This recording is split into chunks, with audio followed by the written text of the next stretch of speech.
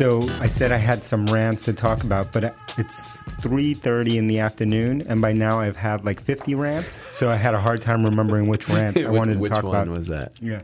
So the rant was that I was having this morning on a call was about this notion that people, whether they're new on your team or they're existing on the team, they think that the unit of value is to have ideas. And so they want to bring ideas. Hey, DJ, I got an idea. I got an idea. I got an idea.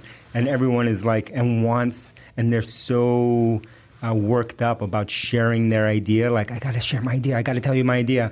And for me, it's like I've always said, I'm sick of ideas. Like what we want is like execute in the Bill Walsh style standard of performance every day. And along that, you will have ideas and you will implement those ideas. But as soon as you're talking to me about, there's two things where I go to sleep. If you want to tell me about your idea, I'm falling asleep. Okay, the next thing is any kind of update or plan or conversation where you mention the word months.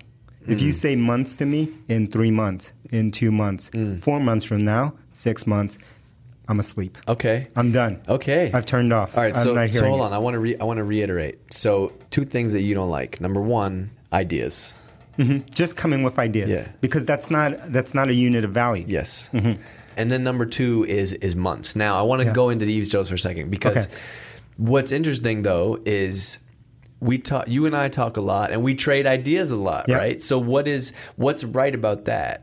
Because the ideas that we're always talking about are about now. Yes. Here's an idea. Now. And then Dave is really good at being like filtering through them because I have endless ideas. So there's a little bit of filtering that he does.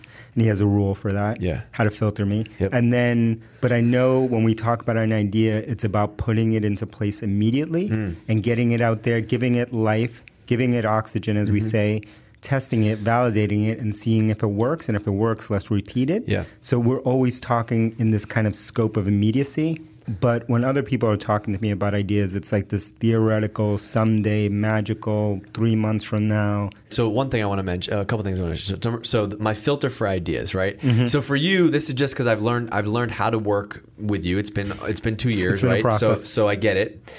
But what I learned is, so for me is, you are an entrepreneur, you're a doer by nature, right? You're the very rare percentile on a personality scale. And so you have a ton of ideas. And so my filter for you is if it comes up, I have two. And one of these is, somebody asked me this earlier this week. It was actually before Hypergrowth. I got a message. They said, hey, there's going to be a lot of speakers today. There's going to be a lot of ideas. Yep. How do you kind of synthesize all these, cool. right? Like you take a lot of notes. Like how do you actually synthesize that? And so my general rule for me is that I try to write everything down, and that's just because I still think that I have so many things that I want to learn. And so I just writing them down for me is like doing my job of note taking, of somebody's got to do that. That's for me how I learn. But my answer to that was, if somebody gives me an idea and that idea punches me right in the gut, like, holy shit, that idea is so good, then I act on that one. Boom. Right? If it doesn't get me that, because this happens all the time, you meet somebody for a coffee, you meet them in the kitchen, and they're like, hey, it'd be cool, we should do this thing. And I'm like, interesting. It's an interesting idea. All right. Like, no offense, just interesting. Move on. If it punches me, what do you think about that? I think that's a great one. I love that one. That's one I live by because that also goes into the why you don't like to-do list too, right? Yes. Because you might have an idea like that's like, oh shit, drop everything and let's go on this thing that you're passionate about. Totally. And I love it because it leans into something that I believe in, which is that nature and evolution has given you this, whatever you want to call it, this gut, this instinct, whatever it is that you want to call it, but it's giving you this thing, this intuition, right? And when you feel that, you can't fake it. You feel it in the gut. You get a little goosebump. You're like, okay, we're onto something here.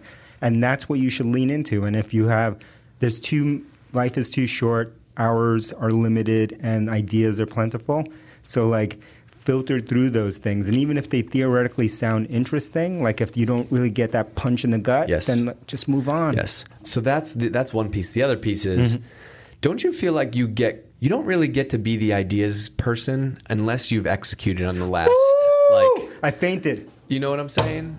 Like that was me fainting. Yes. Why? Yes. Why? But you know what I'm saying? Do you know what I'm saying? No one gets this, man. This is so important, which is you don't get the right to talk about ideas until you have done something.